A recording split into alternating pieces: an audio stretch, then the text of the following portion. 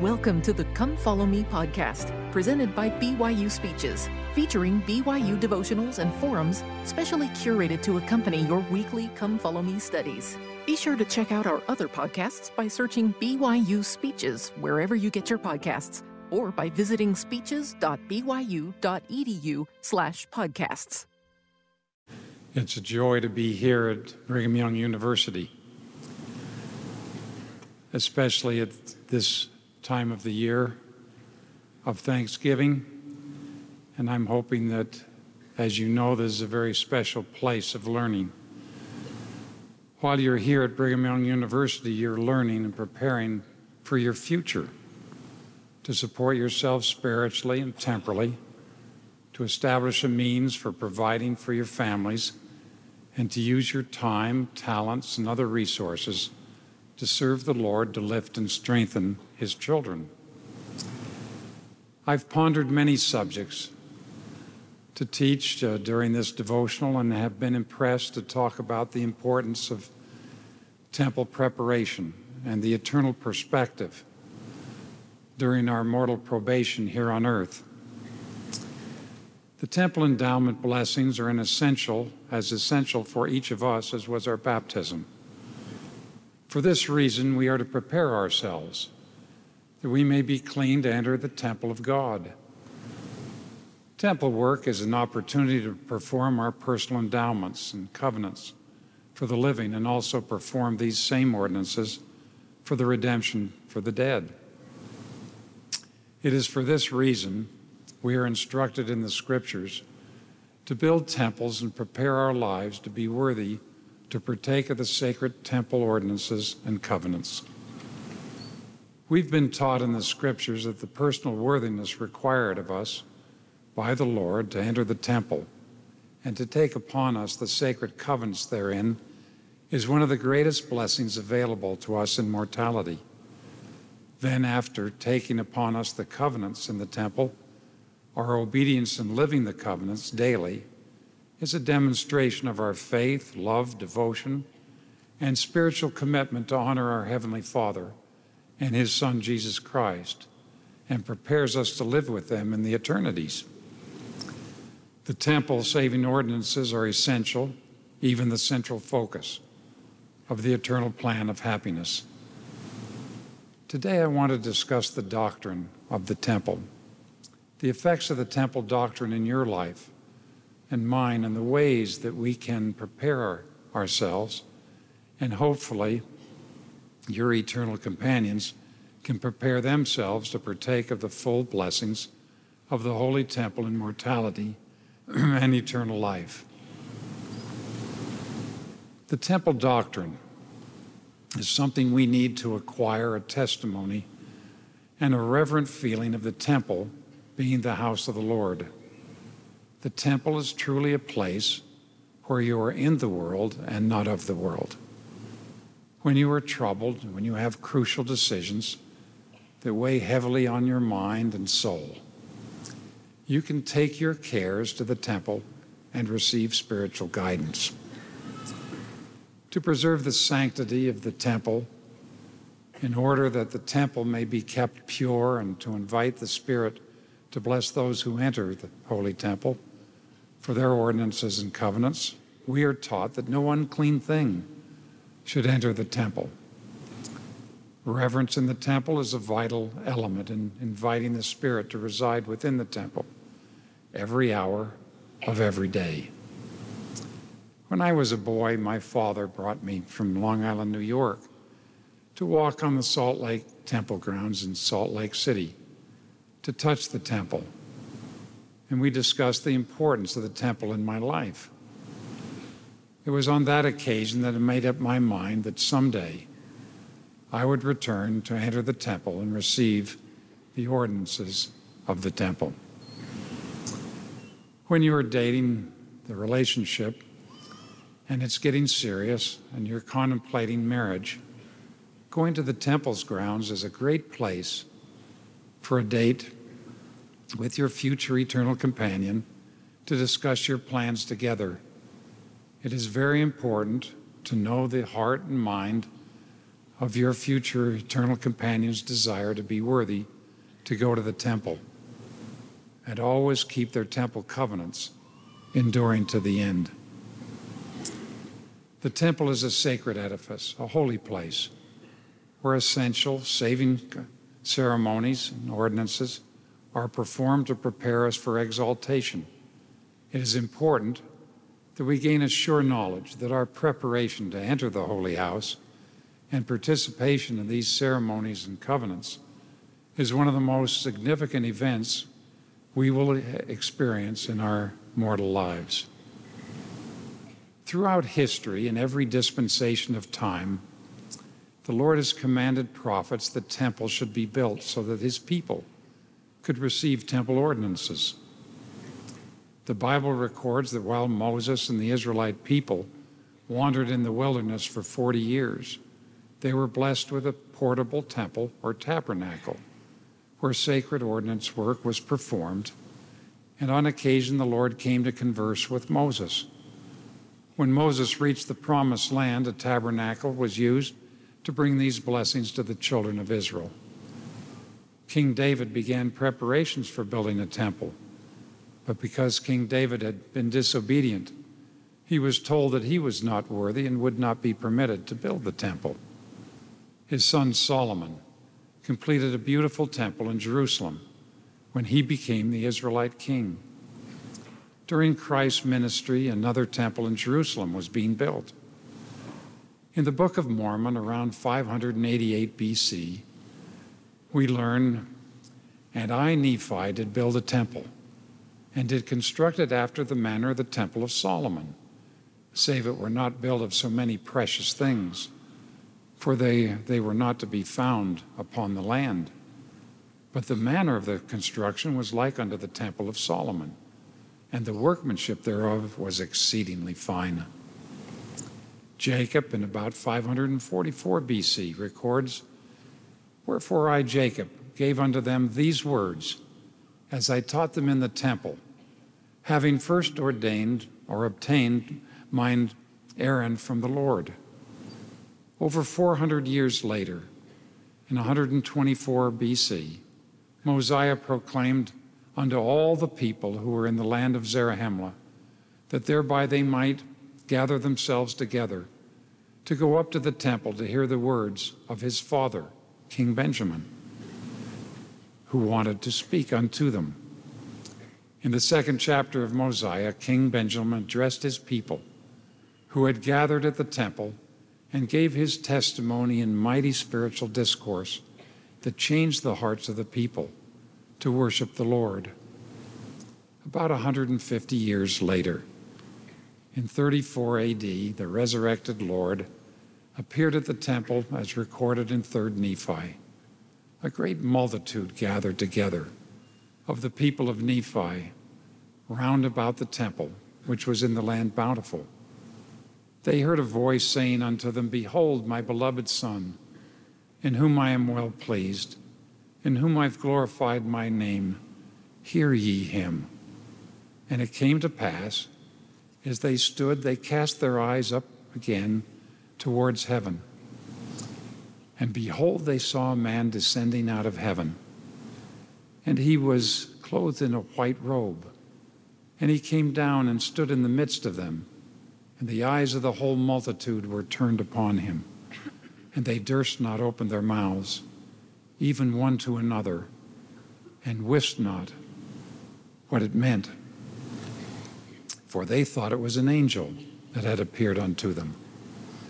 And it came to pass that he stretched forth his hand and spake unto the people, saying, "Behold, I am Jesus Christ, whom the prophets testified shall come into the world.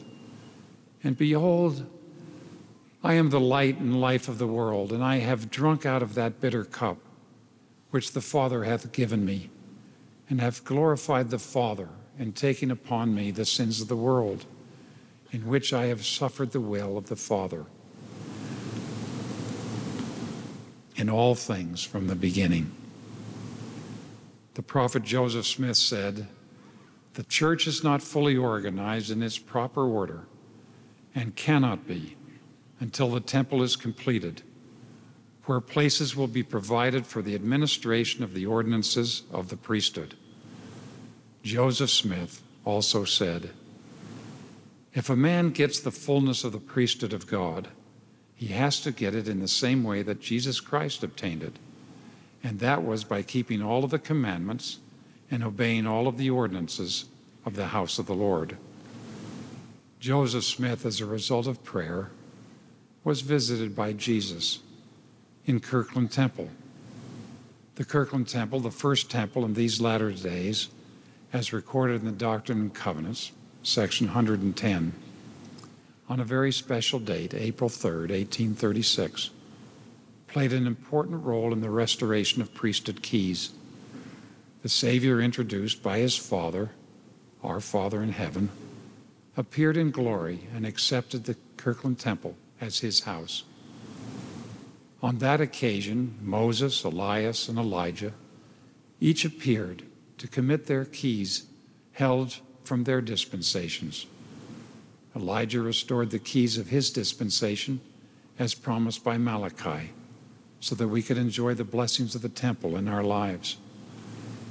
The Nauvoo Temple was the first temple to perform endowments and sealings, which proved a great strength to the pioneers as they endured the hardships crossing the plains to Zion to the Salt Lake Valley. Many of our relatives, our former grandfathers, great-grandfathers, and great-great-grandfathers had that opportunity. When Joseph was taken to Carthage, it was clear why the completion of the temple meant so much to the prophet. He knew what was going to be required of the saints, and that in order to be able to have the strength to endure what was ahead of them, they had to be endowed with power, the power of the priesthood. He looked across the Mississippi River and then to the west and said he did not know if he wanted to tell the saints what was ahead of them. He said, "Go to and finish the temple, and God will fill it with power, and you will then receive more knowledge concerning this priesthood." Sarah Rich, the wife of Charles C. Rich, wrote in her journal how important the temple endowment was to help endure the hardships on the pioneer trek. "If it had not been for the knowledge and the blessings they received in the Nauvoo Temple," she said, "the journey west would have been such a giant leap into the dark that she would have felt she was walking into the jaws of death." Our pioneer ancestors were sealed together as families in Nauvoo in 56 days. Over 100 endowments were performed each day, 5,600 in all. Their covenants with the Lord in the Nauvoo Temple were a protection for them during this journey westward, as it is for each of us today and throughout our lives. The ordinances and covenants of the temple are the protection for us in our trials and tribulations in our day and for what we will face in the future. It is our heritage. It is who we are. For these early saints, this participation in the ordinance of the temple was essential to their testimonies as they faced the hardships, the angry mobs, being driven from comfortable homes in Nauvoo, and the long and difficult journey ahead. They had been endowed with power in the Holy Temple. Husband and wife were sealed to one another. Children were sealed to their parents. Many lost family members to death along the way, but they knew that it wasn't the end for them, that they had been sealed in the temple for time and for all eternity. Upon reaching the Salt Lake Valley, Brigham Young embarked on building the Lord's house. The construction took 40 years before the temple was dedicated in 1892. Today, President Hinckley, our prophet, has been moved upon by the Lord to build temples throughout the world. There are now 132 functioning temples. allowing faithful members of the church in many nations around the world to go to the house of the Lord to receive their temple ordinances and covenants with the Lord in his house. The temple ordinances, endowment, and sealing. Temples are the greatest university of learning known to man, giving us knowledge and wisdom about the creation of the world. Washings and anointings to tell us who we are. Endowment instructions give guidance as how we should conduct our lives here in mortality. We are taught in the scriptures that the temples are a place of instruction for all those who are called to the work of the ministry, that they may be perfected in their understanding in all things pertaining to the kingdom of God on earth. The primary purpose of temples is to provide the ordinances necessary for our exaltation in the celestial kingdom. Temple ordinances guide us to our Savior and give us the blessings which come to us through the atonement of Jesus Christ. The ordinance of the endowment means gift, consisting of a series of instructions on how we should live and the covenants we must make to live righteously by following our Savior. Another important ordinance is being sealed for eternity in celestial marriage. This covenant allows children to be sealed to their parents and children born in the covenant to become part of an eternal family. The doctrine and covenants teaches us, and verily, verily, I say unto you, that whatsoever you seal on earth shall be sealed in heaven, and whatsoever you bind on earth in my name and by my word, saith the Lord, it shall eternally be bound in heaven. And whosoever sins you remit on earth shall be remitted eternally in heavens, and whatsoever sins you retain on earth shall be retained in heaven.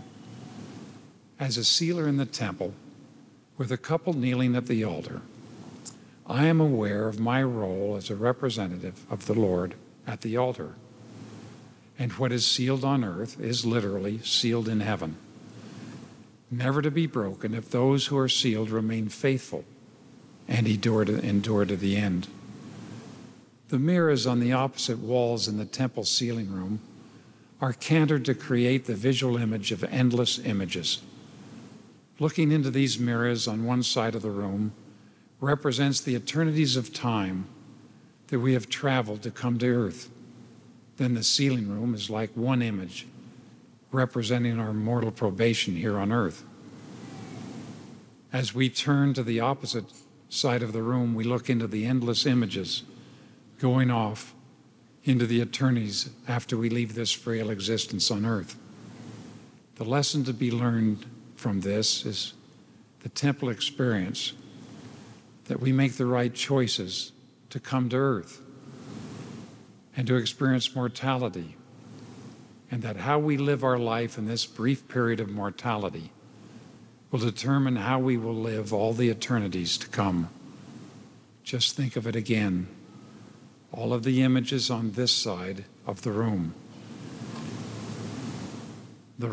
where we will be sealed and kneel at an altar, representing mortality, and then all of the eternities of which we will go. Now the real question: how do we make sure we never break eternal covenants made in the temple? Knowing the existence of temples in many dispensations, as we have just learned, as recorded in the scriptures, and the necessity of temple ordinances and covenants required into the celestial kingdom, I have often pondered why one who has taken upon themselves the sacred ordinances and covenants of the temple and has covenanted with their eternal companion, literally in the presence of God, angels, and witnesses, as they are sealed for time and eternity in the temple, why would they ever allow themselves to be unfaithful, thus breaking their covenants and in turn breaking the hearts of their companions and children who are desirous for an eternal family? I have also observed over the years couples who have been able to maintain strong and vital marriages as they remain true to the covenants and they take upon themselves in the temple. For those who are not now married, as you prepare for a temple marriage, there is great value in thinking about what makes a good marriage and the kind of person who will be able to make and keep temple covenants. That is why successful couples have been able to date and learn to know one another and to know where the heart of that future companion will be for time and for all eternity. First, these couples know who they are, a son and daughter of God. They set eternal goals to once again live with our Heavenly Father and His Son, Jesus Christ. They strive to leave the ways of the natural man behind. Second, they know the doctrine and importance of saving temple ordinances and temple covenants, of their necessity to achieve eternal goals. Third, they choose to obtain eternal blessings of the kingdom of God rather than the temporal or temporary possessions of the world. Fourth, couples realize that when they are sealed for time and all eternity, they have chosen an eternal companion. Their courting days are over. They never have to look at another son or daughter of God.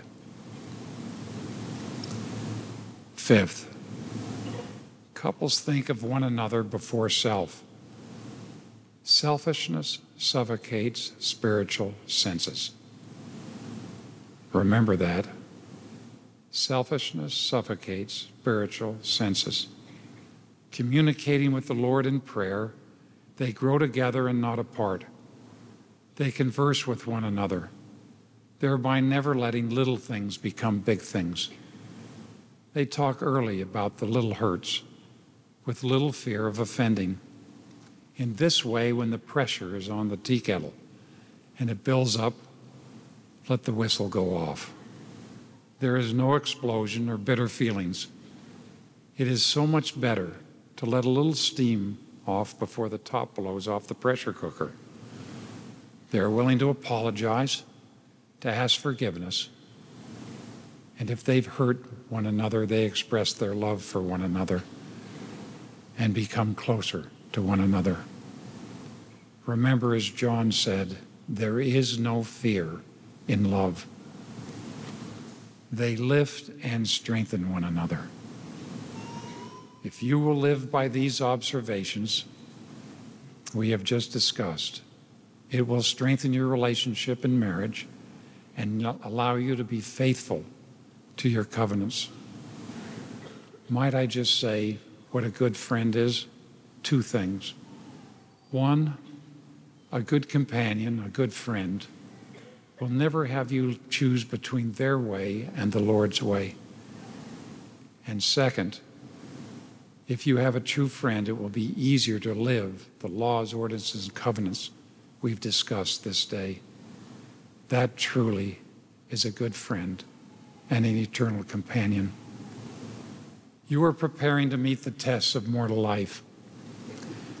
We voluntarily came from the presence of God the Father to this mortal probation with agency, knowing we would have opposition in all things. Our objective is to take upon us the whole armor of God and withstand the fiery darts of the adversary with our sword of the Spirit, the shield of faith, and endure to the end and be worthy to stand and live in the presence of God the Father and His Son Jesus Christ for all eternity to achieve what is called eternal life. I give you my testimony that God lives, that Jesus is the Christ, and that Joseph Smith, the prophet of our dispensation, restored the priesthood blessings that allow us to partake of temple blessings, which we have discussed. Living in the last dispensation of the fullness of time is an incredible time to be on earth. May the Lord's blessings be with you, that you may find that special eternal companion, remaining worthy until that day may come, because the promise has been given that in this life or the next, blessings will come to those who remain true and faithful to the laws, ordinances, and covenants we've discussed this day. I ask the blessings of the Lord to be with you in all that you do and all that you say, and in those who you love and care for. In the name of Jesus Christ, amen. Amen. You've been listening to the Come Follow Me podcast, presented by BYU Speeches. Please check out our other podcasts of recent speeches, classic speeches, and BYU Speeches compilations on love and marriage, overcoming adversity, by study and by faith, the prophet Joseph Smith, and Jesus Christ, our Savior and Redeemer. Go to speeches.byu.edu and click on podcasts for more information. You can also find all BYU Speeches podcasts at your preferred podcast provider.